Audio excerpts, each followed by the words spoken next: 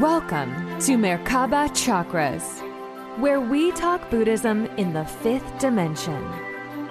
A Buddha is someone who's awake within the matrix and co-creating with divinity as a soul having a human experience.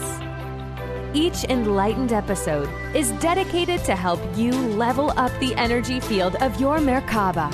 You can manifest the parallel reality that fits the best version of you. This podcast is for entertainment purposes and does not necessarily reflect the views of the host or replace any medical or legal advice. Now, let's welcome your host, author Vaughn Galt, and her guest.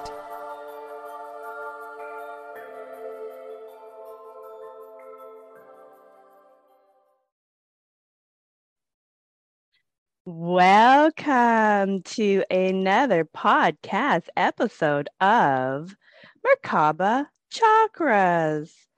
Today, we go deep into the supernatural Bible changes, commonly known in pop culture as Mandela effects, with lifelong Bible researcher and pastor, Reverend Bill Bean. Now, many people worldwide recall firsthand experience of fond memories of certain Bible verses, which now act as residual in movies and advertisements because the printed Bible verses are not what many people recall. We'll discuss if the supernatural Bible changes are trying to wake its readers up and give clues to what is happening to our reality. So with that, Reverend Bill Bean, welcome to Merkaba Chakras. Thank you so much, Vaughn. It's a pleasure to be with you and looking forward to a great interview here. I'm super excited. I've always wanted to record an episode with a pastor or a reverend about Bible changes. And one of the things that every time I reach out to someone, it's kind of a taboo subject they don't want to look at. They know it exists. And it makes it really hard for them to recite some of the scriptures that are most commonly recognized and recited because they have changed in the Bibles. And so it makes it really hard. But what I found is many of the pastors and reverends just do not want to acknowledge it. So let's get into why you're acknowledging it. So please tell us how you got started into researching these Bible changes, which we commonly know as Mandela effects, or in Buddhism and Hinduism, parallel realities. Yeah, and how I came to know about it was through a client. I had helped, I perform exorcism, spiritual deliverance. I'm a spiritual advisor as well. So I help people in a variety of ways who have a variety of different problems. And so I was helping a lady in Scotland, and I want to say probably 5 or 6 years ago. And she, after the deliverance session was over with, she had sent an email asking me, did I know about this Mandela effect? Had I looked at the scripture changes and all this? And I have to tell you, I was really annoyed at first because I'm always very busy. Mm-hmm. My operation is almost like a 24/7 because people come to me. I'm immersed in the sufferings of others on a daily basis. And so I was kind of annoyed by the message. I thought, I don't have time for this. This sounds so preposterous. Yet, when I went to delete the message, I felt that God was stopping me in my spirit. I felt like he was telling me to take a look at this. She had sent a video link, a YouTube link. And I didn't want to do it, but I obeyed what I felt God was putting on me. And I clicked on the link, and this guy had made a video about the changes. And the first one was Isaiah 11:6, which is one of the most well-known scriptures and verses in the entire Bible. And there are paintings and statues and little figurines like this right here made of it. And it's the verse that talks about, and the lion shall lay down with the lamb. And it's a verse that everybody knows. And suddenly he's saying in the video that the verse had been changed, and it now said the wolf. So I stopped. I have a bunch of Bibles in my home, in my office. One is nearly 200 years old. And so I grabbed them all. And, I laid them all out across the desk here. And I opened to Isaiah 11:6. And I nearly fell out of my chair. I was so shocked and startled by what I saw that it now says the wolf. Doesn't say the lion and the lamb anymore. It says the wolf. And I couldn't reconcile that. I could not, because it's one thing if books come out of the printer off the presses that have had things altered in them.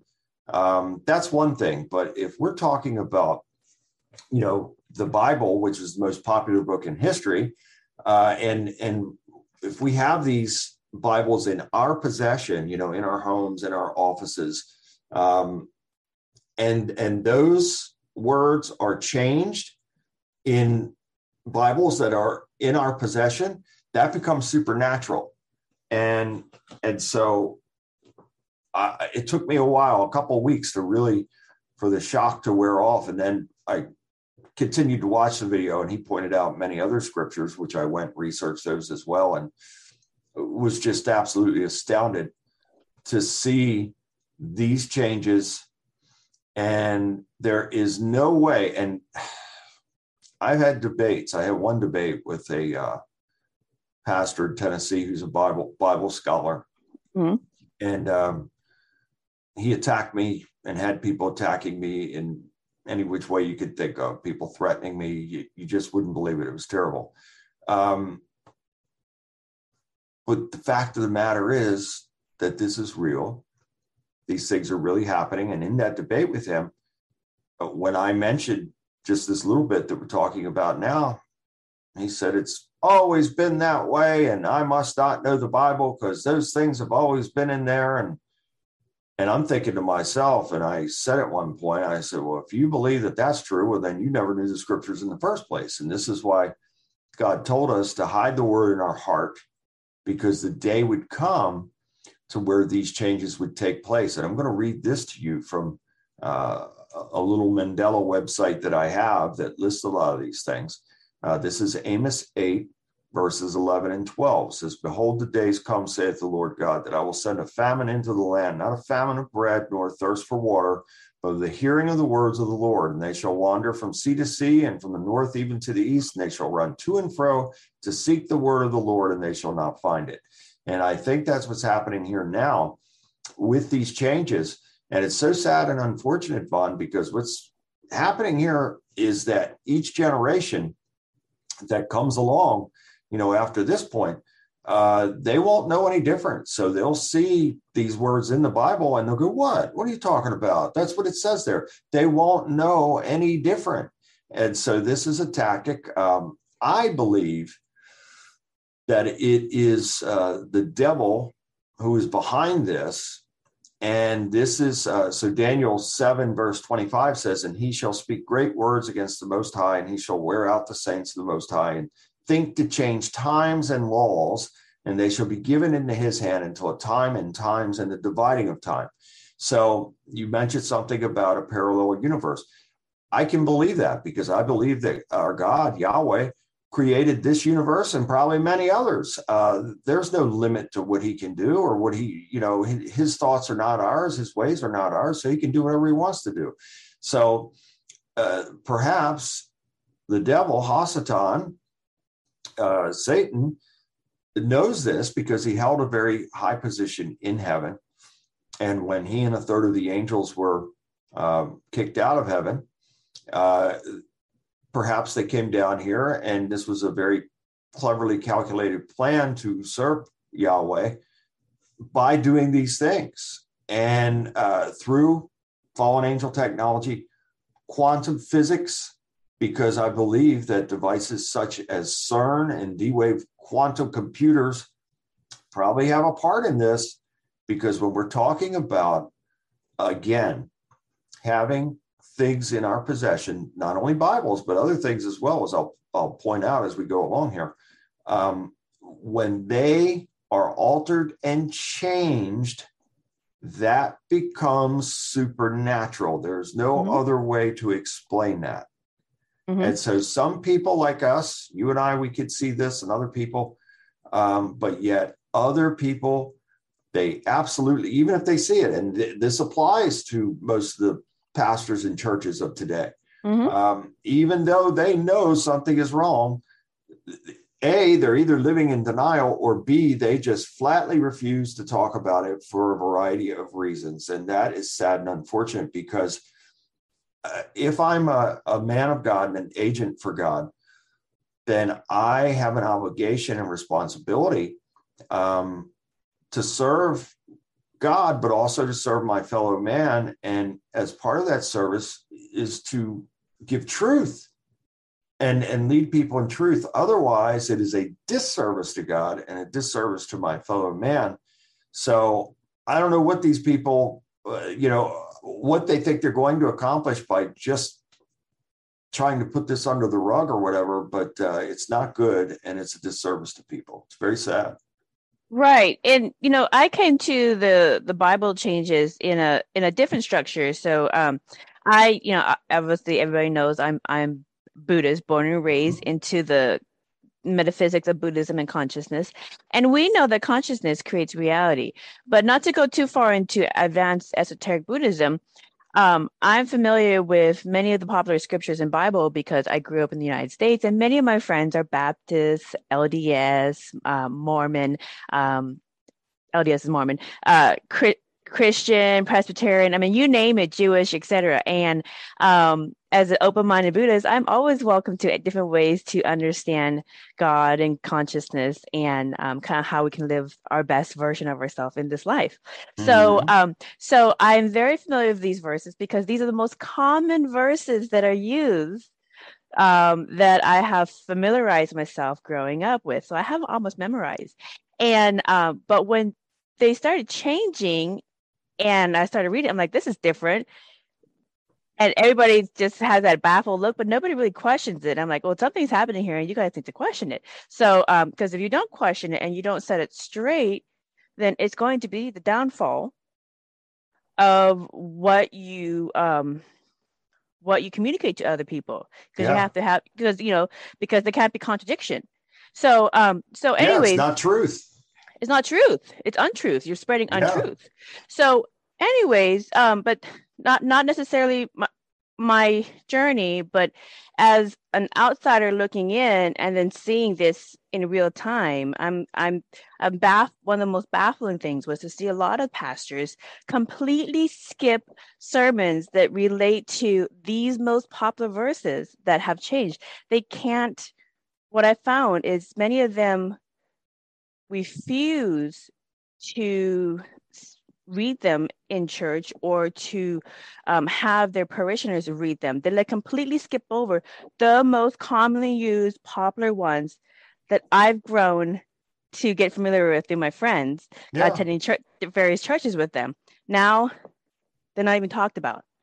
So let's go through some of this, and just for people to understand, in Hebrew, abracadabra loosely means I create what I speak. And in Buddhism, what you believe, speak, focus on as intentions leads to actions which are tools used by a soul's own consciousness, as discussed in the Eightfold Path and the Four Noble Truths. So consciousness creates reality, which is why there are no coincidences. So the more, awakened we are to the nature of reality, the more focused dominion we have over our sojourn within samsara. So all knowledge in this tradition believes that it leads to wisdom, unconditional love, and compassion. So everyone grab your oldest Bible you can find for this exercise. We're going to kind of go into this with Reverend Bill Bean. It's going to be so much fun. And we're going to go over the common scriptures that many people believe have changed. So I'm going to quote a line, Reverend Bean, and you will fill in the blank based off your remembrance of using it in your sermons. And if you have a personal experience to tie to that, please explain it. So here's my Bible, you guys. If you guys are looking at the video version, here's my Bible. Okay, it's an old Bible, Holy Bible. Okay, it is from 1883. It's so old it broke apart, you guys. And if you guys can see, there's like dust falling down. The papers are like, oh my God! I mean, I'm telling you, it came out of a pilgrimage or something. So, anyways, so I open it very, very gently. You can see there's pieces falling off. That is amazing. Okay, so the reason why I brought the oldest Bible for this exercise, you guys, is that it's the point, prove a point. So this is the Holy Bible from 1883 was when it was printed, and it was printed by the New York American Bible Society, distributed in the United States. Now, in 1883, there isn't very many competition for Bible publishers, so this is like the main one. So most of the Bibles printed at the time was going to be from the New York Society of American Bible Society. Right, so that's what most people were reading from. Yep. That's what most since 1883. And the other thing also is most of the Bibles were published and bought by middle class or upper middle class families or debutantes. So working class usually weren't illiterate enough at that time to read the Bible, so they would go to the church and trust that the pastor is picking the appropriate verses and teaching the appropriate lessons. So anyways, this was printed since 1883. So for you guys who are like, well, they changed the printing when they did the printing press. No, it's been around since 1883. So where did you get that verse? That's the question. So let's go into this exercise. First, look at Isaiah 11:6. So here's the quote, and I would like you, Mr. Bean, to fill in the blank. The blank will lie down with the lamb. Yeah, well, the lion shall lay down with the lamb, and go ahead, give them the punchline now. All right. Okay, you got to be patient with me because I'm opening up this really old book, so I'm trying not to let it. I'm hoping those pages don't disintegrate as you're trying to turn them. This would be funny. Okay, let me see here. I got it marked here. I usually will put it in a Ziploc bag and never open it. Mm-hmm. Okay. All right. Isaiah 11:6. And here's what it says. The wolf shall dwell with the lamb, and the leopard shall lie down with the kid, and the calf, and the young lion, and the fatling together, and the little child shall lead them. Is that what you remember no, reading to your parishioners? Not at all. And so, again, I've been called an antichrist. I have been called an agent for the devil, leading people away from God.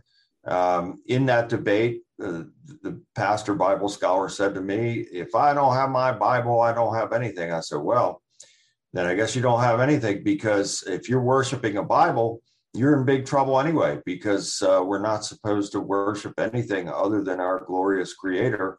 And so it's just, I can't fathom it that people would go to those lengths to debate over something, to those lengths to try and destroy someone's reputation for standing up for the truth. And when they know full well that what they're saying is not true and it is not possible. And so I just shake my head. And again, I stand for the truth. So whether the whole world turns against me or people hate me for that or whatever, I'm sorry. I don't want to be hated, but I also have a responsibility and obligation to God and my fellow man. So I'll stand for the truth. Well, let me read you the further continuation of this. So this Mhm. one is Isaiah 65:25. And you guys, when you guys are going through this, if you're not familiar with reading Roman numerals, just go into an internet search and just type in Roman numerals 6, and then I'll show you what the symbol looks like so that you know how to go through and look at them. So so especially for the audience that isn't familiar with the Bible and how it's orchestrated, when they say like Isaiah 65 is the Roman numeral, and then 25 is the verse. So that's how it's organized. Just FYI for people doing this exercise for the first time, because this is an international podcast that goes to Asia and other parts of the world. So Amazing. 25 Isaiah, here's what it reads. I'm going to my Bible to look at this too. So go ahead. Okay. Isaiah 65:25. Here's what it reads. The wolf and the lamb shall feed together, and the lion shall eat straw like the bullock, and the dust shall be the serpent's meat. They shall not hurt nor destroy in all my holy mountain, saith the Lord. Yeah. So again, now the wolf and the lion are best friends. Yeah. What do you think about that? Well, I think that it is a demonic deception. And I think what this is, and if you really break this down and analyze it for what it is, this is what the theme and what the message is saying is accept evil as good, because it's all good and everybody's together, good and evil, and don't worry about anything. You can embrace anything and everything because it's all good, and so there is no evil because evil's good. That's pretty much what the message and the theme in there is. Wow. So that's very confusing for teaching about morality. If there's because the scriptures tell us those who call evil good and good evil, that's wickedness right there. And they will do woe to those. That's what the scripture said. Woe to those who call evil good and good evil. And so there you go. I mean, it's inserted in there now to say accept, embrace, because everything is good. Right. And that's wrong. So let me ask you. Absolutely wrong. So we're going to go a little bit more into this. So, and you guys, once you guys get into this, you guys are really, I highly recommend you go into a lot of the other ones as well. These are the most popular ones and many people recognize, and I as well. So here is the popular one, and it's perfect because we're recording this on Father's Day. Yeah. So Matthew 6:9-13. And I was just going to say that to you. So this was, I was just going to say, so perfect. I'm glad you're bringing this up now. So happy Father's Day, everyone. But Reverend Bean, please recite the Lord's Prayer as you remember reciting it your whole life and being taught. Yep. Our Father who art in heaven, hallowed be thy name. Thy kingdom come, thy will be done on earth as it is done in heaven. And give us this day our daily bread, and forgive us of our trespasses as we forgive those who trespass against us. And lead us not into temptation, but deliver us from evil. For thine is the kingdom and the power and the glory forevermore. Glory, hallelujah. That's how I remember it. And I'm glad you're bringing this up. So I'll let you talk about it, show the changes now. All right, you guys. That is Matthew chapter 6, Roman numeral 6, verse 9-13. And this has always been written since 1883 in America. This is how it's always been read. So if you guys have it different, where did you get that information? Mm-hmm. Because this is how it's always been published. So this Bible's going to break apart out of this episode. I'm praying for you that it stays together. We're going to finish it. Okay, so got Matthew, 9-13. Our Father, which art in heaven, hallowed be thy name. Thy kingdom come, thy will be done, in earth as it is in heaven. Give us this day our daily bread, and forgive us our debts, and forgive us, as we forgive our debtors, and lead us not into temptation, but deliver us from evil. For thine is the kingdom and the power and the glory forever. Amen.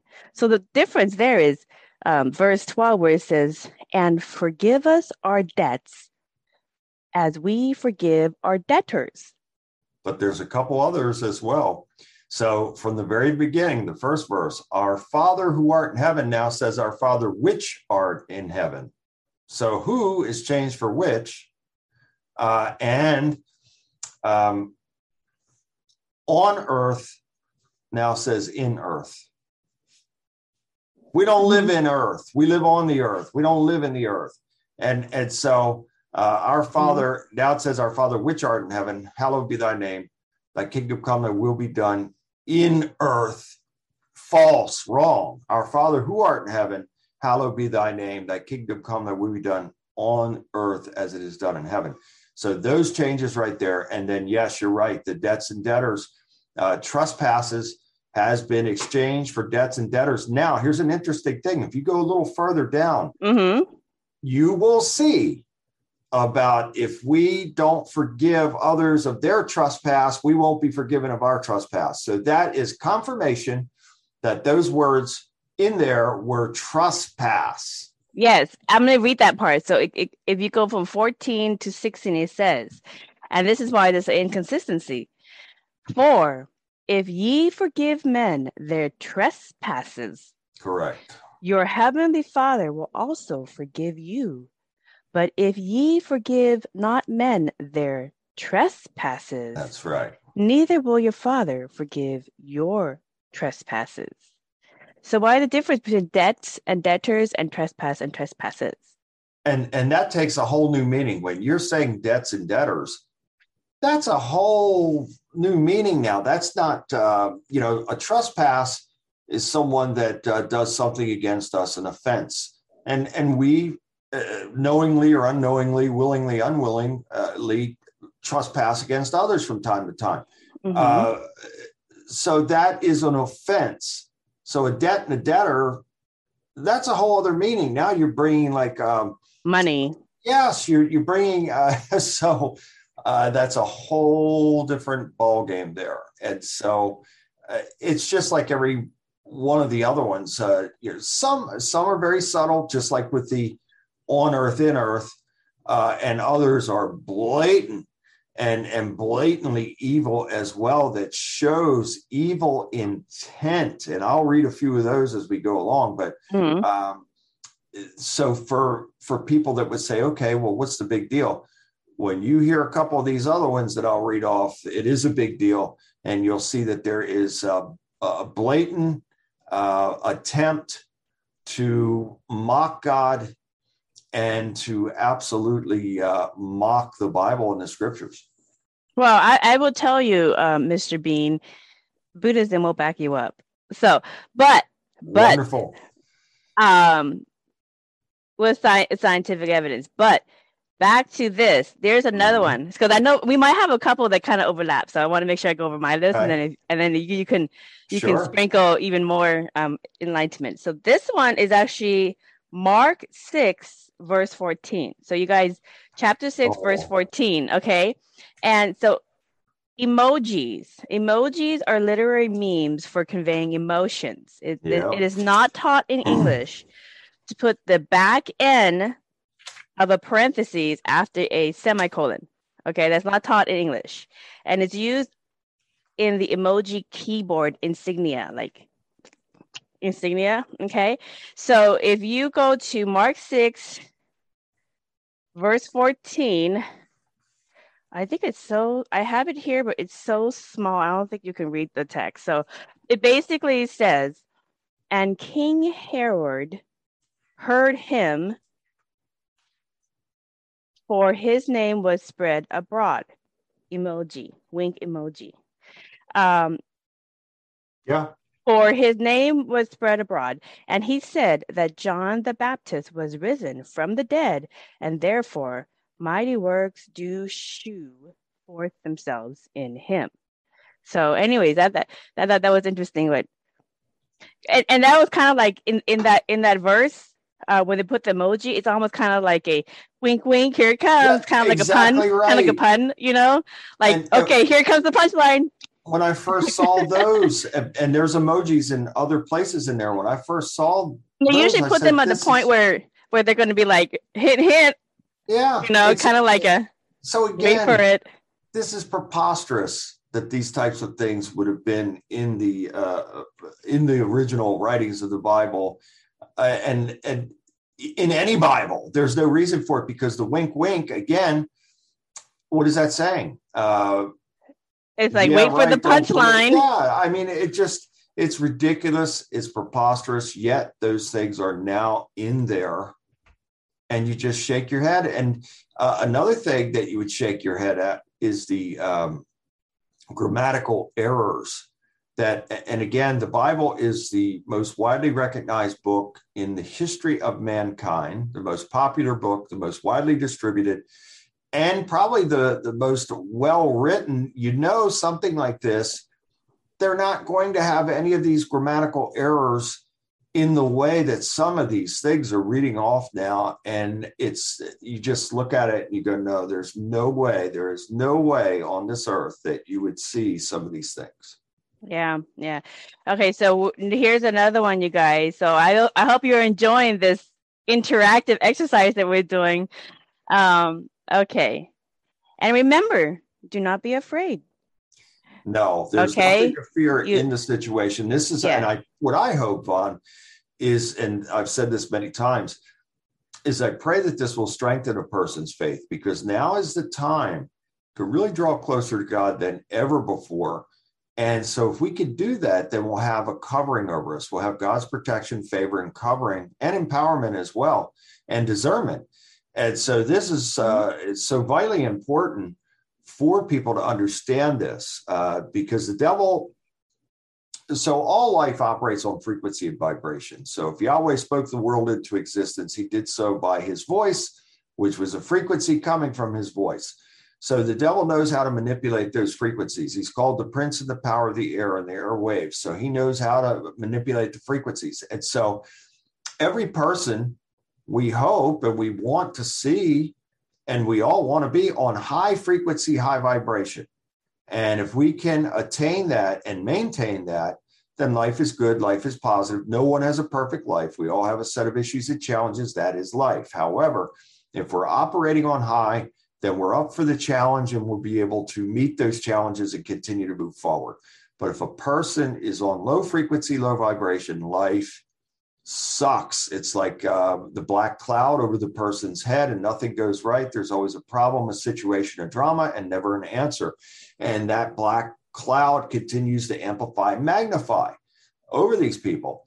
And so that's what the devil wants. He wants to create, so he uses bully tactics to create fear. He wants fear and confusion, which causes division. And that's what this is all about, because as I stated to you earlier, here I've had other Christians damning me to hell and call me an agent for the devil and all these types of things because I'm speaking the truth. So they're in that. The devil's having a good laugh because there's division and confusion. Mm-hmm. And I will say this, I have to clarify this, because for the Buddhist audience and the Zen audience, like the terms of the devil and hell, in those traditions, they don't really recognize that, but they do recognize low consciousness, and low consciousness, beings with lower consciousness that are further and further away from the light and away from a direct connection to God, is of lower consciousness, and they kind of swim in that suffering and those kind of lower energies. So they can negativity, and the world that is created out of that negativity is is the furthest away from what you would call paradise. So I just wanted to, so for some of the audience who are going, no, but that it's it's another, we're getting lost in terminology. It's the same concepts. So okay, Genesis 1:1. Okay, so I'm going to read this, and I would like you to fill in the blanks. In the beginning, blank created the blank and the earth. Yeah, and now it's changed. It was heavens and earth, And now, or is it, see, I'm confused myself. Was it heaven and earth, and now it's heavens and earth, or vice versa? It's been changed now. And so it's, I think is it heaven and earth now, or heavens and earth that they've changed it? Well, so you guys, the question is, in the beginning, blah created the blah blank and the earth. So let me read it. So this is what it says. In the beginning, God created the heaven and the earth was without form and void. Void, yeah. And darkness was upon the face of the deep. And the Spirit of God moved upon the face of the waters. And God said, let there be light, and there was light. And he basically goes over the whole 7 days and how things creation. And it was, I always thought it was heavens, and now it's heaven, I think. So it always confused me how they either added the S or the N. But yeah, it's just, and again, just like I said to you, it's confusing to me, and that's what it's designed to do, is to confuse people and have people stop and go, wait a minute. Are there multiple mansions, or is there one mansion? Right. Exactly right. So, that's the common sermon that I was familiar with of all the different Christian and Catholic churches that I attended growing up with my friends. And heavens means skies. That's what that word means, skies. So he who is in the sky is the heaven. Yeah. Or heavens. Yeah. So is there like one mansion or multiple mansions? Because that's the most common one. Oh, there's so many mansions in heaven. Well, there's no mansions now. It's just one. So right. My father has many mansions, and now it's mansion. Yeah. Yeah. So the heavens with the S now has no S. And yes, so the correct. question is this a typo? No. But then also in some books, it says, in this one from 1883, it says God, but in some books it says Yah, which is Y-A-H. Both means the Lord. And is that lost in translation between different versions? Yeah, because God is a title. So God in Hebrew means Elohim, which means gods. And so Yahweh is the Most High Elohim. So that's why the first commandment says, you shall have no other gods before me, because there's other gods under him, other Elohim. He is the Most High Elohim. Mm-hmm, mm-hmm. Yeah. And in a Buddhist perspective, just to give a little another perspective. So nirvana, which is the void. Okay. And then samsara, which is creation coming out of the void. So living beings as caretakers of the planet and dominion over reality. So Jesus in Buddhism is Yeshua. So in Hebrew, Yesh means exists, being, something. And when you add the AH on the end of the words, it's in reference to God. So Yeshua, the actual name of Yeshua, that Buddhists call Isa, or what Western Christianity or Catholicism calls Jesus, Yeshua is God exists in this being. So meaning God exists in man incarnate. So it's already in the word. Yeah. And so even in that, there's a conflict, because biblical scholars, and I studied this through encyclopedias, that supposedly the Hebrew name of Jesus is Yahshua with an A, not an E, which means Yahweh saves. Yahweh saves through him. And so even in that, there is conflict and dispute. And so the devil is always in the details when he's creating division and confusion. And you're right that in the 1611 King James Bibles, it was not Jesus, it was Jesus with an I-E. So that was a translation. So when and in Islam it's Isa, because that's what they commonly called him, Isa, and in Buddhism they refer to him as Isa because a lot of the indigenous Muslims in his area called him that. That was a nickname they gave him. Yeah, and so in Hebrew, the letter J does not exist to this day, and the letter J was the last letter added to the English alphabet as well. So I'm not saying that there's not power in the name of Jesus, but what I am saying is we can invoke the power of God by using the name of Jesus through our intent. And so it always comes down to intent. But the fact of the matter is, according to what I've studied, his Hebrew name is Yahshua, which means Yahweh saves. And then I guess when the translations took place from Hebrew, Aramaic to Koine Greek, it came into Isus. And so then from there, it evolved into Jesus. Yeah. So there's a practice in Buddhism and Hinduism that we do when we get what we do is notate the etymology of words in Buddhist studies, and it's very common to condense like a whole concept into a word, which shortens the whole story to save space on the scrolls. So words, and this anybody can do this when you're confused about something. Words have history and geography and concepts. For example, in Buddhism, nirvana is a simplified word for the whole concept of spiritual emptiness of the blissful void of source or God. And samsara is a simplified word for the whole concept of how the dual nature of reality and how physical forms are created in the physical experience of life for souls within the consciousness of God to incarnate into and experience existence, consciousness and dominion within the playground. So this is explained in a beautiful way in this section of Genesis that we're talking about in the Bible. Now I bring this up because I see the argument that the word magi is used in some translations of the Bible instead of directly referencing the three wise men from the east as they. But the word magi is not singular, but plural, and references the three men, which is further coined for magic or magis, because they were practicing metaphysics and consciousness studies that seem supernatural to the untrained eye. But in reality, it's really scientific.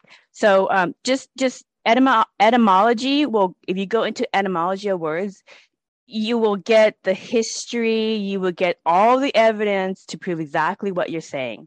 With the simple name of Jesus. So it's let's all go. There. It's all there. It's all there. There's no hiding. You just have to. But people. They don't expect people to do the research. I've gone into churches, Vaughn, and spoken a little bit about this, where I said to the people in the church, "Can you tell me the name of God?" And most couldn't. They couldn't tell me his name is Yahweh. And that's just mind-blowing to me. But it's not being taught. It's not. So there are cookie cutter messages that are being taught in most of today's churches. And there's no real, and I hate to be critical, but there's no real effort to bring forth any type of studies or digging into historical things to have that level of understanding. And it's very sad and unfortunate. And I think it's a disservice to the people that they're not being taught these things. And at the same time, we should all want to seek knowledge and thirst for knowledge, because knowledge is power. So I can't put the blame entirely on the church. I put it on each and every individual as well, because, if you really want to know truth, well, then you got to seek it. And Jesus said, if you seek the truth, you'll find it, and the truth will set you free. Mm-hmm. And the truth is usually consistent everywhere. It's not just consistent here, it's consistent everywhere. That's why it's truth. Let me ask you this. So let's go to the next one. This is Matthew 18:20. Matthew 18:20, you guys. Go to that section of your Bibles. Okay. I'm going to ask you the verse, and please fill in the blank. For where there are blank gathered in my name, there am I with them. So what is the blank? What's the word that fills in that popular? Where two or three are gathered in my name. Matthew 18:20. Yeah, where there are. I thought it used to be. Now I could be wrong about this, Vaughn. I used to think where it said where there are two or more gathered in my name, there also should be. But now it says two or three. Okay. I remember for where there are two or more. I always remember it says me too. Two. Because this is the most popular ones. And when you're going to convert people into different, into the theology, they use the most popular ones. So there's the consistency. That's what I thought too. Yeah, it's like drumming the same one. So, I've gone to some growing up and I go, I got that one. And they're like, dang, she knows it. Girl, I have been to a lot of these and then you guys use the same material. So I have it down. And see, so again, that speaks to your commitment to seeking and thirsting for wisdom and knowledge. Well, let's read what it says. Since 1883, you guys. Yeah. Okay. So Matthew 18:20. For where 2 or 3 are gathered together in my name, there am I in the midst of them. Yeah. So I remember two or more gathered in my name. That's how I remember it. But it's just amazing that slight little thing can be added in there. And then that causes people like us to go, I don't remember it like that. And so again, then there's others that would say to us, you're crazy people. It's always said that.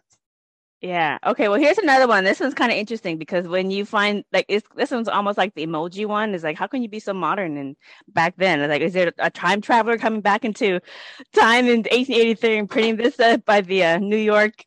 What is it? The New York American Bible Society? Is there a time traveler in the midst or something? But here's a funny one. Exodus 13, verse 12 to 15, you guys. And so I'm going to read it, and I would love you to fill in the blank word.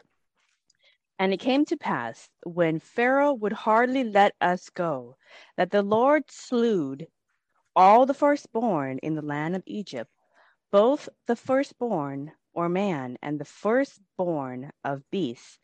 Therefore, I sacrifice to the Lord all that open the blank, being males, but all the firstborn of my children I redeem. What is that blank?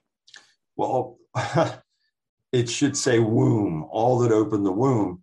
And now I'll let you reveal the word that's in there now. But okay, this is Exodus 13, verse 12 through 15. Thou shalt set apart unto the Lord all that opened the matrix. That's right. And every firstling that cometh of a beast, which thou hast, the male shall be the Lord's. And every firstling of an ass, thou shalt redeem with a lamb. And if thou wilt not redeem it, then thou shalt break his neck. And all the firstborn of man among thy children shalt thou redeem. And it shall be, when thy son asks thee in time to come, saying, What is this? That thou shalt say unto him, By strength of hand the Lord brought us out from Egypt, from the house of bondage.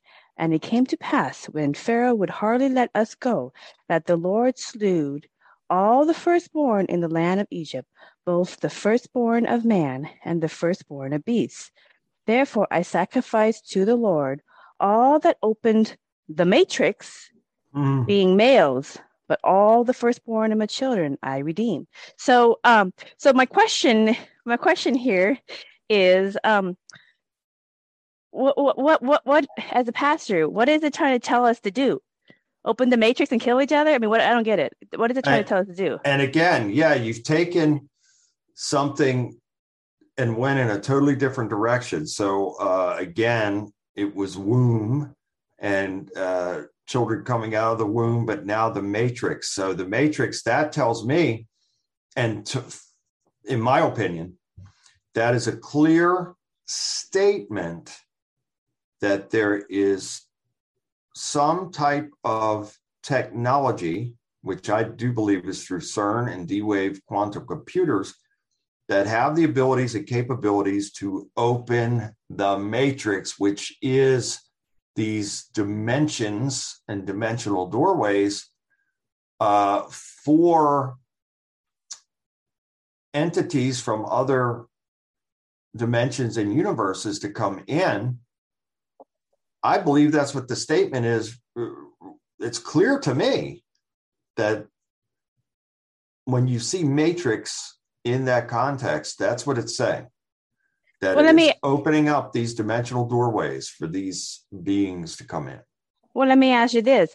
What kind of beings from different dimensional doorways that you open up through the supposed matrix that the Bible says to open up, what kind of beings want you to sacrifice yourself as a sacrificial lamb? Like why would a higher consciousness benevolent being want physical killing or sacrifice when they open up? I mean, is this like, what do we... So Vaughn, right there, you have the answer. The devil is in the details because his mission is to kill, rob, and destroy.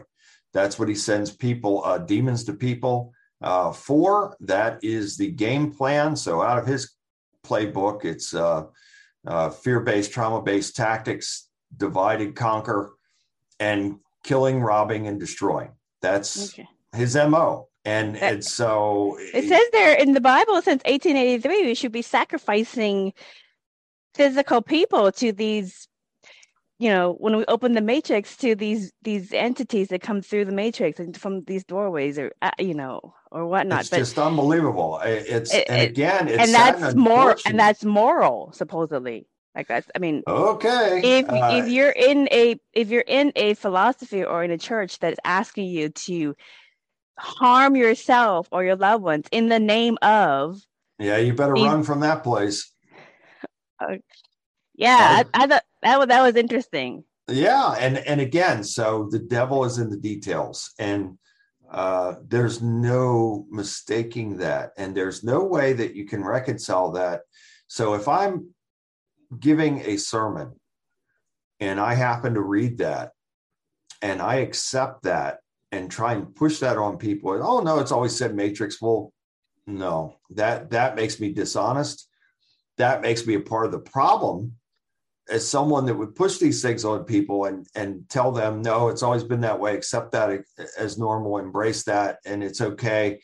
It's okay to do harm to yourself or whatever, that's fine. Or to sacrifice and bring harm to somebody else in the name of the sacrifice. What is that saying? I mean, that is saying that you're endorsing wickedness and evil, low frequency, low vibration, the most severe type of negativity that you can imagine and think of. So there's nothing good that comes out of that. Zero. Yeah. Well, then the question would be, because in Buddhism and Zen traditions, there are concepts of different dimensions, that's separated by frequencies, and the higher dimensions of consciousness have higher beings of higher frequency that are closer to the light and the love of Source, God, whatever you want to call it. Yeah.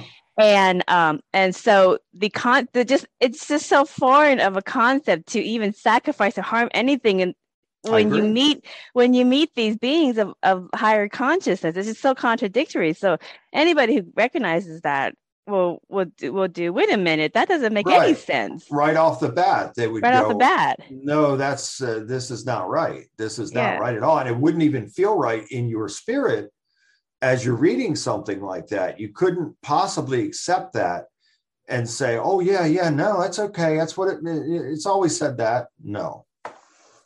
Discernment is a number one lesson. Let's do another one. These are fun. Let's do another one.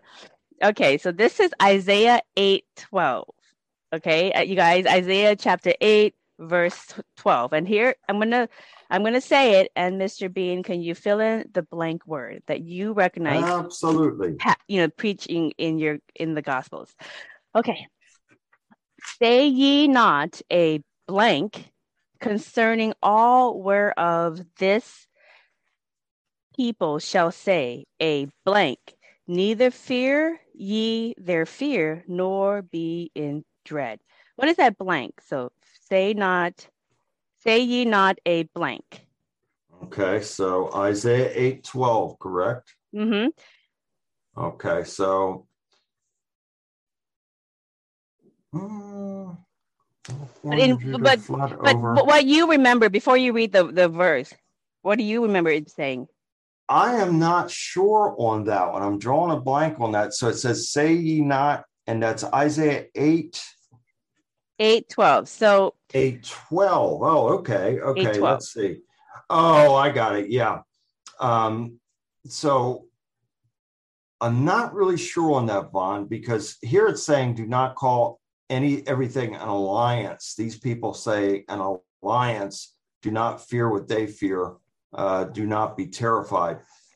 Alliance doesn't sound right to me there, that's for sure. Which version are you reading? I've got a Holman Christian Study Bible here. When was it printed? It's probably modern. It's probably modern. Okay. Yeah. The one that I remember growing up is the word conspiracy. Yes, that's conspiracy. That's exactly and right. here's my example of the conspiracy. So I've had a lot of friends read this, and this is what made as a little kid growing up, I never heard, they don't teach the word conspiracy in school. So this is where I heard the word conspiracy. So I'm like, oh, conspiracy. No, you're right. I remember that. Yeah. And it was, and the whole mysteries of the Bible and that History Channel documentary. I watched the whole thing because I love all the different stories. Mm-hmm. And one of the episodes was on Jesus conspiring and doing conspiracy and kind of shaking up the temple, and there's this whole thing about conspiracy, and it comes from this verse. Yeah. So let me you're right. read. You're absolutely right. I do remember that now. Oh. Yeah. So now it's saying alliance. Okay. So let me read the 1883 version from the New York American Bible Society that all the United States had. Printed as of 1883, Isaiah 8:12-22. Say ye not a confederacy. Oh, yeah. That's right. I have that on my site. Yes. To all them to whom this people shall say a confederacy, neither fear ye their fear, nor be afraid. Sanctify the Lord of hosts himself, and let him be your fear, and let him be your dread. So they basically say, do not fear the confederacy or be afraid of their antics, but instead fear the Lord and let him be your dread. So here's a little tip that we do in Buddhist studies, okay? Because we have scrolls that go back all the way to like 2,500 or so years, and then we go back even further to Hinduism because we carry some of that stuff on. And some of these scrolls get so old that they lose their words, and so you have to do etymology. Mm-hmm. So I did a little etymology, and I said, okay, well, if you're going to change conspiracy, which is very popular, to confederacy, what does that mean? So I looked up confederacy. So I'm going to read this. It's going to be a little long, but you guys are getting the practice of what we do in Buddhist studies for old words that we don't understand or that confuse us. So if we look up fear often is used in replace of its original source, which is awe. So awe means to have a feeling of reverence, admiration, respect of, or fear. Robert Polchek's Wheel of Emotions, awe is a combination of surprise and fear. For example, children often fear the disapproval of their parents because they have honor and respect for their parents, okay? And so in the Bible, when it says to let him be your fear and let him be your dread, is saying have reverence and honor for the awe of the Lord, and let him be your awe. Okay, not the confederacy. Don't awe the confederacy. Don't fear the confederacy. Yeah, true. Be in awe and admiration and reverence for the Lord. Fear the Lord. That's where the confusion of fear, because you think fear is, oh my God, I'm so scared of you. But the original word of fear is to be in awe and reverence. That's exactly right. So now, furthermore, I looked up conspiracy. So I'm like, okay, well, we're debating the word conspiracy and confederacy. So let me read through this real quick. So a conspiracy, according to Wikipedia, is also known as a plot, is a secret plan or agreement between persons called conspirators for an unlawful or harmful purpose, such as a murder or treason, especially with political motivation, while keeping their agreement secret from the public or from other people affected by it. In a political sense, conspiracy refers to a group of people united in the goal of usurping, altering, or overthrowing an established political power, depending on the circumstances. A conspiracy may also be a crime or civil wrong. The term generally implies wrongdoing or illegality on the part of the conspirators, as people would not need to conspire to engage in activities that were lawful and ethical, or to which no one would object. That's why there was this big brouhaha about Jesus,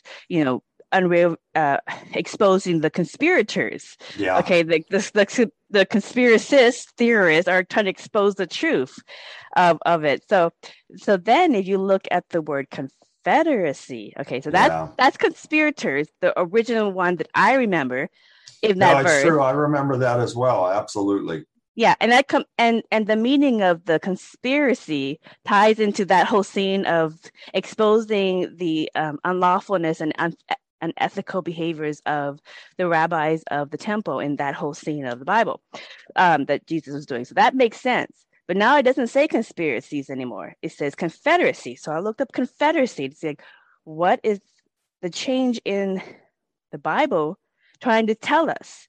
So here's what Wikipedia defined confederacy as. And you'll find this interesting.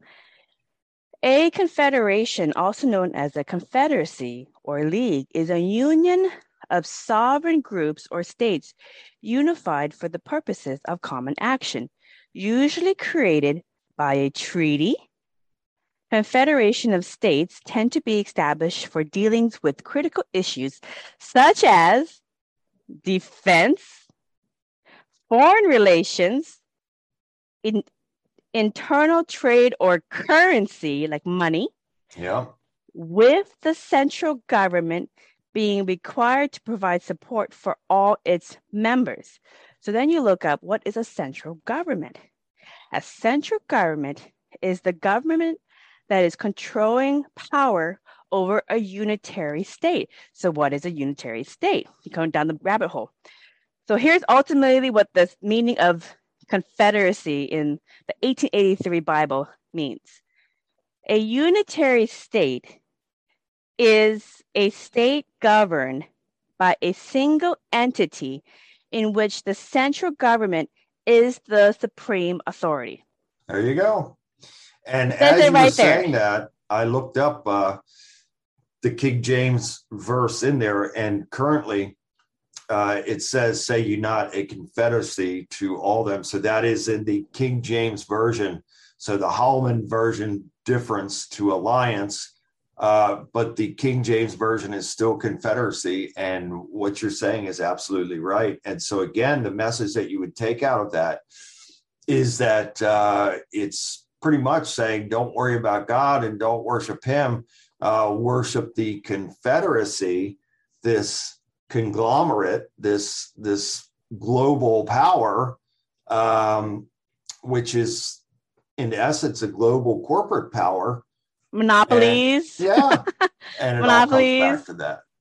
Yeah. Treaties that put that subjugate all governments, and they have supreme power over everybody's autonomy and their currency. Everybody's on the same currency and the same religion. So, this is getting into to Revelations, but what are your thoughts on the Bible changes giving us clues to steer away from impending disasters such as the proposed, I don't know if the correct word is like beast system, one world governments, monopolies. I think we're in it already. I think we're in it already. It's already began, and I think it's only going to increase, Vaughn. I think that they're going to, at some point, try and bring in that one world currency, and they'll do away with paper money, and everything will be digital and through cards and whatever. China has that system there to where if you get out of line, you get your points knocked off, and you can really be in a bad way. You can't travel, you can't do this, you can't do that. So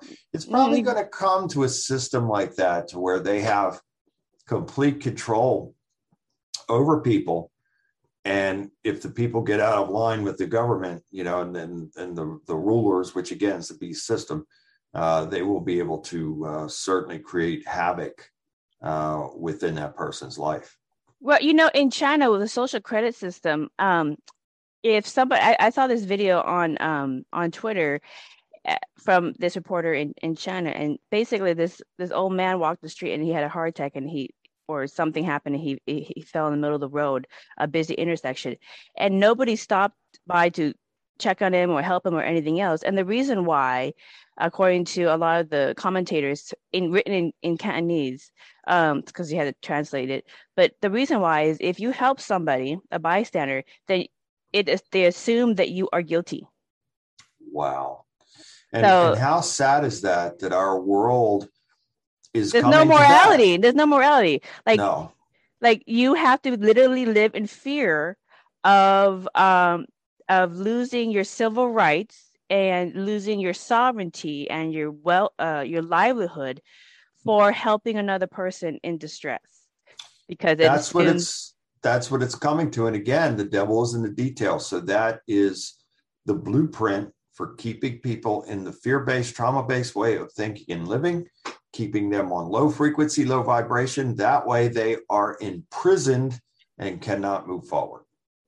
Well, in the version that I read, it says a confederacy, neither fear their fear nor be afraid. So don't be afraid of the confederacy, and do Correct. not be fearful of them. So don't be scared of their what they're proposing, and don't be living in fear of what they're proposing.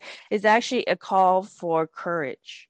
Yeah, it really is. And now is the time for people to understand this and to really step forward in what I call warrior mode, which is faith, strength, and courage. And so if we're really operating in that level of faith, strength, and courage, then God will help us to overcome anything and everything. Daniel was put into a den of lions. God kept him safe and protected him through all of that. So if he would do that for Daniel, he'll do that for all of us. We just have to have that level of faith. Right. Yeah, and that's really good too, because when you notice these things, to find a way to empower yourself, because it requires some discernment. Like you hear that, and this is what they're telling you to do. Do you toe the line and do it because you're afraid of losing your livelihood, your sovereignty, your XXX, or do you do the right thing that you know in your hearts of hearts is the right thing to do? So it's a test of morality and character. I agree. I completely agree. And with how I talk about these things, with these changes, I get messages from people all the time thanking me for speaking about it, because they went to their pastor and people at their churches, and they were ridiculed and just absolutely lambasted and really criticized for even bringing this type of thing up. And that is so sad and unfortunate, because now you're talking about destroying a person's faith. So if a person is committed to that church in that community, and then all of a sudden, the pastor, the leader of that church, is ridiculing the person and reducing them to the point to where they don't even want to go back to that church anymore, that could really have a negative adverse effect on their faith. And I spoke about this on my show last night, telling people, be very careful. Keep your praise and worship guided to God. Jesus himself said, "Our Father who art in heaven, hallowed be thy name." He said, this is how you should pray. So he's telling us who to pray to, and this is how you should do it. And so it's sad, Bon, because some people, not all, but there are some that go into the churches, and all of a sudden they start worshiping the pastor or the priest. And now they're in dire straits because they're not worshiping God. They're worshiping that man. And that could put them in a really bad place. Mm-hmm. So, this could be argument for parallel realities, and it's actually shown that there are parallel realities from consciousness. I can believe it. Yeah. The Buddhists would say, and many of the Hindus would say as well, is that these are pivot points. Okay, now you got to choose where you want to focus your attention, where you want to focus your energy, and what you focus on, you create. So if you continue to focus on the lower frequency messages, such as hurt yourself, salvage others, when the dimensional gateway of the matrix is open, and you just submit to that, and you submit to all these things that we're talking about, not having discernment and just kind of going along with the lower version of the Bible presented, you're going to, through your consciousness, experience that version of reality. Whereas if you pick the other version and you know the truth, you feel the truth, and you walk the other way, you're going to reach that higher version of reality. So it sounds like a spiritual, it sounds like a spiritual warfare that's going on with reality right now. So for me, it seems like the change. Yeah, for me, it seems the changes are low frequency as it moves slightly further from the higher versions of our older reality. Yeah. And it's like humans are being gaslighted and made to think that their direct life experiences with these old verses that never were. So almost like the older, more logical versions, which I think are much cooler versions and make more sense. Okay. We're completely scrubbed from reality, almost like free will is being slowly removed, and we're being coerced or manipulated into thinking we have choice, but really it's an accept this version of reality because there's no other versions to pick from within the consciousness of the Lord. So what are your thoughts in that? So I completely agree with you. And so this are we being gaslighted by the Bible? By the devil who's in the details. And so this is a tactic, again, to lower the frequency and vibration, to get people in fear, to keep them in fear. And then once a person is in that fear-based, trauma-based way, with the frequency and vibration lowered, they're wide open and vulnerable for attack. And that's what's happening. That's why I'm so busy. There's so many people suffering in the world in that way. It's very sad. It's very tragic. And the only way that we can combat it is through real faith and just standing up in that level of faith, strength, and courage. And God will have honor and favor on us for our faith. It's easy to say, but difficult to do. But if you really get into that and into that warrior mode mindset, then you can become a victor. You'll no longer be a victim. You'll be a victor. And so it requires a lot of hard work. And most of all, it requires stronger than steel faith. Mm-hmm. But God, if he would do that for me, Vaughn, he'll do it for anybody. Right. And, Reverend Bean, I think it's almost like a land grab, but it's a power grab for the multiverse, for consciousness. And I taken it to almost kind of like, we prepared our whole life for a test. Now let's test you and see who really is going to pass the test. And a lot will be deceived.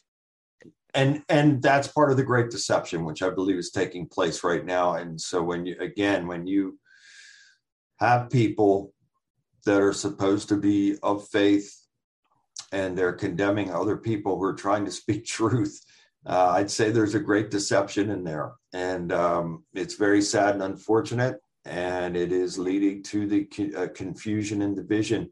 And I want to share with you a few more of these scriptures. And I want to share one with you that I know you know very well. I'm sure. I want to add to that as well, because it seems to be a test of faith. Yeah. And it seems to be a test of morality. I'm not talking advanced ethics. I'm talking basic ethics. If somebody fell from a heart attack or died or hurt himself in the busy street, like that video I saw in China, and nobody is, there's not even courage. It's just like basic ethics. Are you okay? Can I help you? Let me go get an ambulance. But nobody wants to go there because they are so scared of the Confederacy. Yeah. Okay. That's like basic 101 ethics. And it starts tipping away little by little to the point that's the society that you live in. And then the children are raised in that, and that's their version of ethics. Correct. So each generation that comes along, they're more and more desensitized. They're led further away from God, and they are more enveloped and engrossed in themselves. Mm-hmm. That's exactly what's happening here. So people could drop dead in front of some people, and they just walk right over them. Yeah, they never stop. They never stop. Somebody could have a thought. It's totally true. By my house a couple of years ago, there was somebody who got hit by a car, and he was riding his bike, and his helmet flew a couple feet away, and he was foaming at the mouth, and he was just the bike. He was in the middle of the lane, and the bike had moved, and you can obviously tell that he got hit by a car. And I had my dog, we went go shopping, and so I stopped. And I put the blinkers on, and I checked on him. And then another gentleman and his wife stopped, and he worked in construction, so he put the cones all around it. Yeah. But we were the only two that stopped. Everybody else came around and just started calling us names, saying, "Get off the street!" Like we're a nuisance, and we're like, "Hello."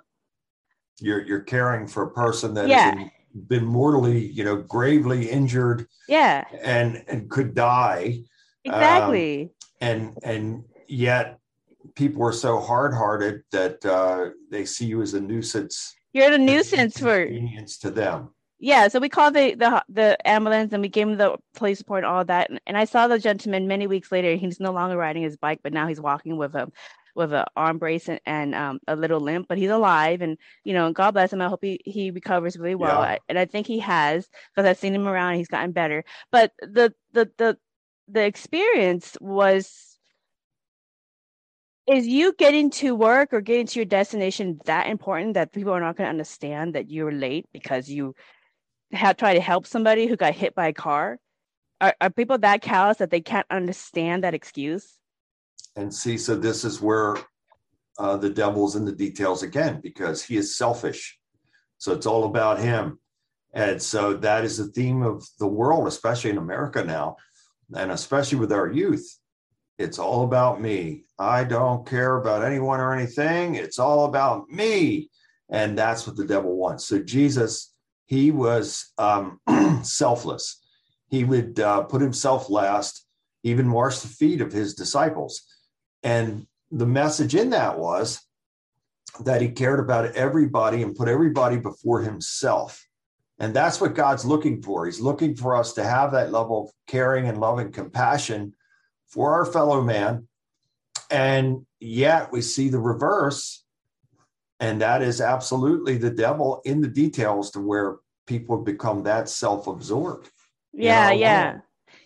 So in my perspective, here's my perspective, and I get everybody's perspective, but in my perspective, okay, it's Christmas, it's a Easter, it's some kind of major holiday, and then everybody's feeling very kind and generous, and they're volunteering and doing all these wonderful things, volunteering soup kitchens. Wonderful, that's wonderful. But when it is not time to everybody to acknowledge and be kind to each other, and it's just everyday life, that's what I notice happening in society, is just this callousness and this non-detachment of compassion. When nobody's looking and you're not going to be rewarded, no one's going to pat you on the back at church and go, "Oh, thank you for volunteering to that soup kitchen for Christmas Eve," which is great, by the way. But when there's no reward and no acknowledgement, and you just do it because that's who you are, that's the test. I agree. So you said you had a couple more verses for us. So thank you for sharing us some of your verses, because I don't think I could open up this old Bible anymore. I think I just broke it apart even more, you guys. Oh my. Well, here's one that I know and a lot of people know. This is the story of Samson and Delilah.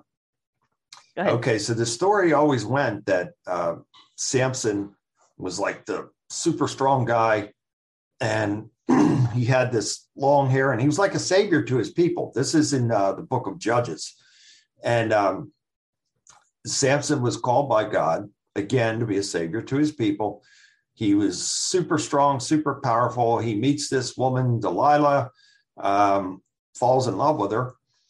And she was working for the other guys. And so she was an infiltrator, and she caused Samson, he trusted her completely, but it was during one of these times that they were together, he falls asleep and she cuts his hair. So Samson had never had his hair cut.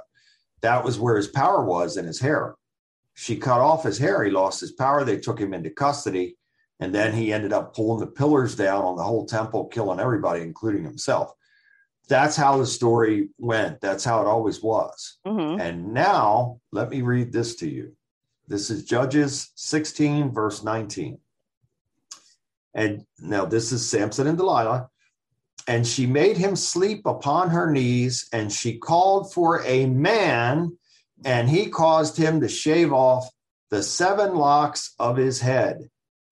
No, absolutely not. It was Delilah who cut the hair of Samson, not 7 locks. She cut all of his hair.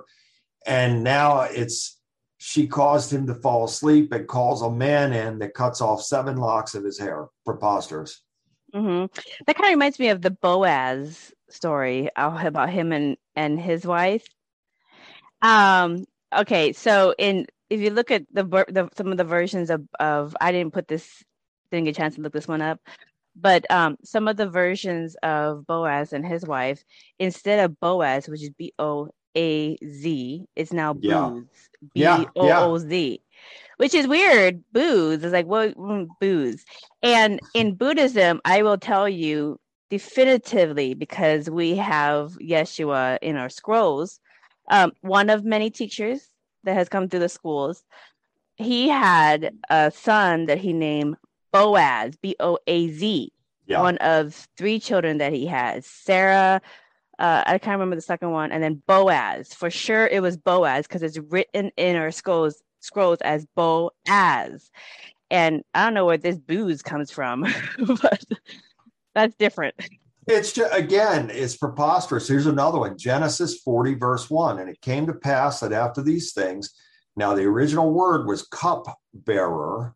So now it says, and it came to pass after these things that the butler of the king of Egypt. That's like the Matrix, and that's like the Matrix instead of the womb, and Confederacy instead of conspiracy, and here's a word, Vaughn. Here's a word for you that you're going to go, what? This is a word that does not exist in the English language to this day. This is Leviticus 21:20.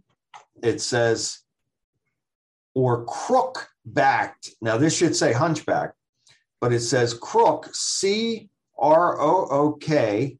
CROOKBACKT, crook-backed. That word does not exist in the English language. Or dwarf, or that have a blemish in his eye, be scurvy or scab. So it was originally hunchback, and now it's crook-back. And here's another one. It was originally hunchback because people recognize it from the reference to the Bible, because the Hunchback of Notre Dame is kind of like a homage to the reference of the Bible, and like kind of the same kind of moral story in the Hunchback of Notre Dame. It kind of triggers the same moral story in the Bible of the Hunchback reference there. So there's some bleed through there. And here's another one. This is Numbers 11, verse 12. Have I conceived all this people? Have I begotten them, that they should say unto me, carry them in my bosom as a nursing father beareth the sucking child? A nursing father? That originally said nursing woman, and now it says a nursing father beareth the sucking child. So my question is, okay, because one of the arguments is, well, maybe it's just kind of a loss in translation over years. You know, you have loss in translation from, I can understand booze from Boaz is kind of like a one-word difference, but concepts are different. Yeah. Okay, so how can you get a lamb versus a wolf different? That's like a whole concept that's different. How can you get biologically nursing a child, which is a female thing, the science? Correct. How can you get that concept different than now it's a man can nurse, you know, like a man can give birth to a baby and nurse and nurse. Yeah. I mean, what is this a whole transgender thing? propaganda Well, that started it's off in the Bible or something? I mean, it's where did funny this you come say from? that, because these things are being added in that way. And I'm going to read a few more for you that's going to should give you clear indication that's exactly what's going on. Yeah. Another one here, Numbers 23, verse 22. Now, many places in the Bible, you will see the word ox. He is strong as an ox. That's where the saying comes from. Strong as an ox. That comes from the Bible. But now ox has been replaced. Numbers 23, verse 22, God brought them out of Egypt. He has, as it were, the strength of a unicorn. A unicorn. It was strength as of an ox, and now it's unicorn. Yeah. Where did the unicorn? Where's the unicorn come from? Because it's almost comical, because we got emojis, we got unicorns, we got men giving birth to. And I'm sorry, you guys, I totally respect transgender and all that. You could do whatever you want to do. You're allowed to live your life how you want to live your life. But there are certain things that are just truths, okay? And women now, give birth and breastfeed, not men. And any man who shows you on TikTok that they are giving birth, that's a woman. Correct. That's posing as a man, because I'm glad that's how you're saying this, Vaughn. That's you're how exactly right. Okay, and you can argue all you want. And I've seen this too in TikTok, where it's a man who is pregnant and gave birth. That is a woman pretending to be a man, because that man identifies as a woman. So that's fine. And then he has reshaped himself to look and act and be a man. But he did not go through and physically have a sex change. So technically, he is still a woman. And that's how he's able to be pregnant and give birth and nurse the baby, because physically, scientifically, biologically, he is still a woman that is identifying as a man. So correct.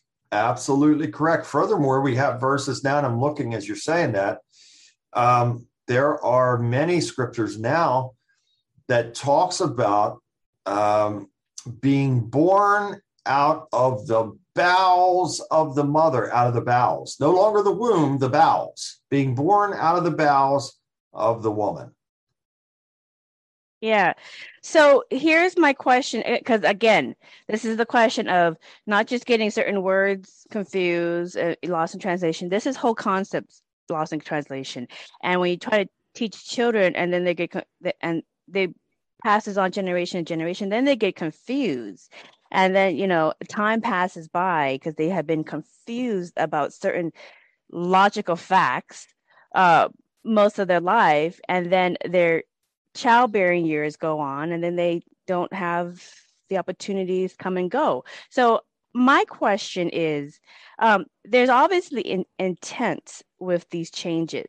Okay, is there like a depopulation intent or something? Because that's what would be the purpose of this?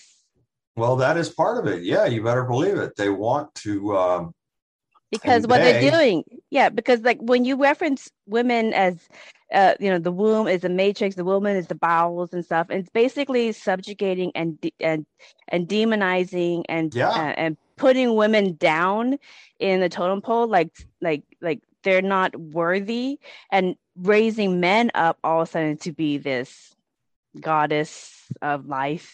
And so what's the intent of this?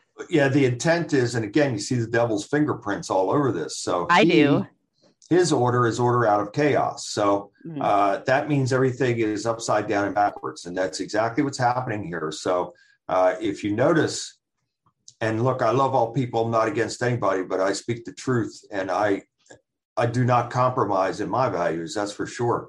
But the theme now, you see that they're making men effeminate, weak, and they're building women up to be tough and strong and masculine. So they're switching the roles and making the man the weak, feminine one, and the woman, the strong and masculine one. I see that clearly. So the devil has had this short time to try and recreate the world in his image, after his likeness, after his kind. That's what he's doing. His time's running out, that's for sure. But that's what's happening here. In Philippians 1:8, it says, "For God is my record, how greatly I long after you all in the bowels of Jesus Christ." In the bowels, again, that's just one of many examples I could give to you about being born out of the bowels of the mother, no longer the womb, it's coming out of the bowels. Just some of the, and there's another one, Revelation 1:13, that used to describe Jesus as a commanding officer with a gold sash going across his chest. Mm-hmm. And now it says that he has a girt about the paps, that's the bra across the breast, and a golden girdle. So describing him as a transsexual now. Mm-hmm. Which is not how Buddhists would back up that at all. Like, we don't, like, none of the monks or the students in training, any of the monasteries throughout all Buddhism and Hinduism play in these gender games at all. Yeah. You know, so I mean, it's very sad and unfortunate, Vaughn. And again, I have nothing against anybody. I love all people. I've helped people from all walks of life and will continue to do so. But when we look at the bigger picture here, I'm convinced firmly that this is a complete mock of God and an attempted takeover to lead people away from God and then create a new version where anything goes and there is no law, there is no order, there is nothing other than complete chaos, and do what thou will is the whole of the law, which comes from none other than Aleister Crowley, who preached that during his time. So that's what we're seeing. You know, Reverend, let me ask you this. For other pastors reading most popular scriptures in the Bible and then reading the supposed accurate version, which they know is not the version that they read and have memorized muscle memory with, what do you make of that? Because I mean, I just envision these pastors up there reading this going, yes, and now the wolf should lie with the lamb. Yes. Believe it, people. You know, yeah. I mean, I just envision a lot of pastors up there at the podiums having almost a secret conundrum going on.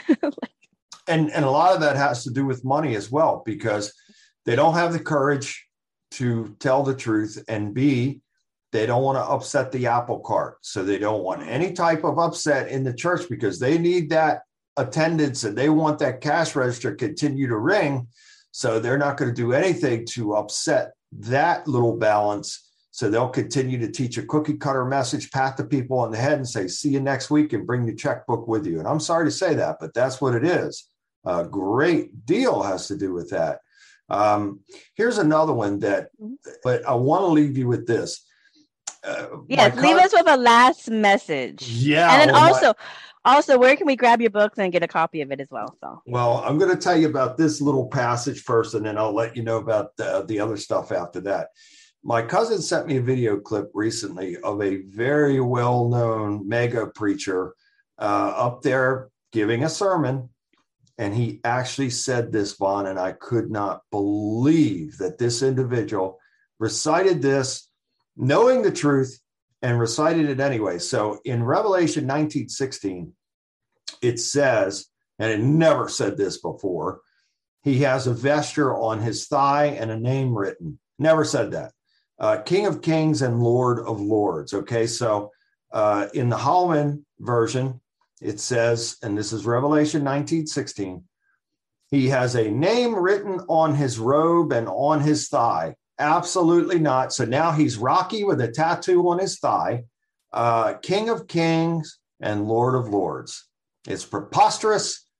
It was never there, and now it's there. And this mega preacher who gets 20-some thousand people coming to his church every week, and he's all over TV, he recited that and had no problem reciting that to all those thousands of people.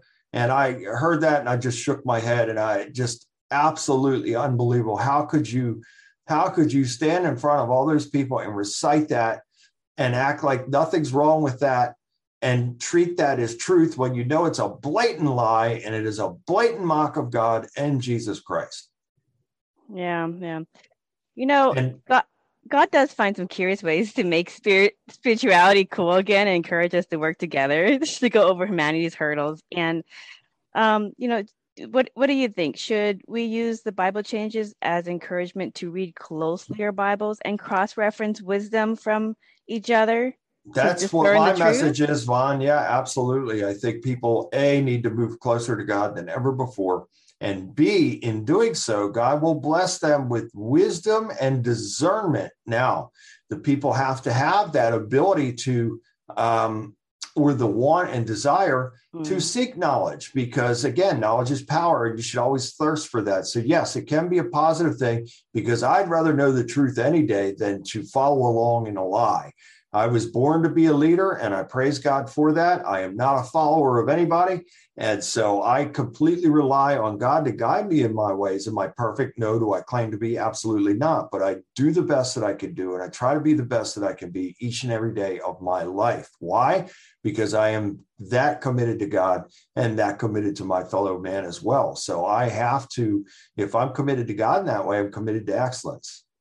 So if I'm committed to excellence, then I have to do the best that I can do and be the best that I can be each and every day. And I want to thank you so much for having me on. It's been great. I wish I could stay longer with you, but I can't.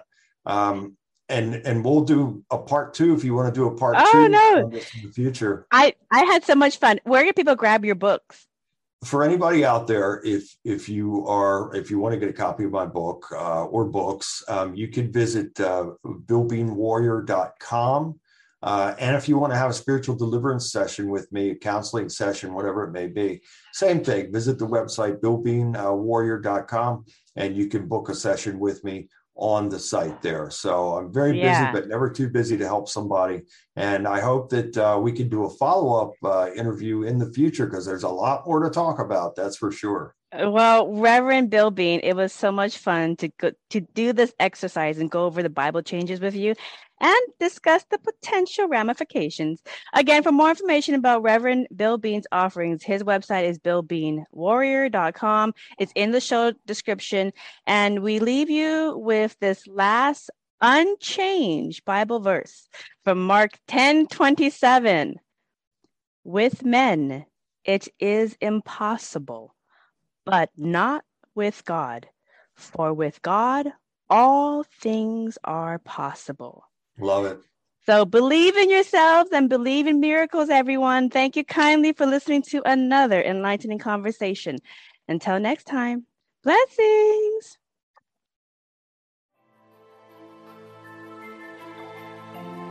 We hope you enjoyed this episode of Merkaba Chakras, where we talk Buddhism in the 5th dimension.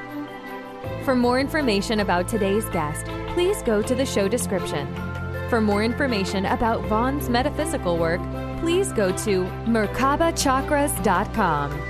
The views expressed today are for entertainment purposes and do not necessarily reflect the views of the host or replace any medical or legal advice. Don't forget to subscribe for more interviews about the 5th dimension. Until we meet again, blessings.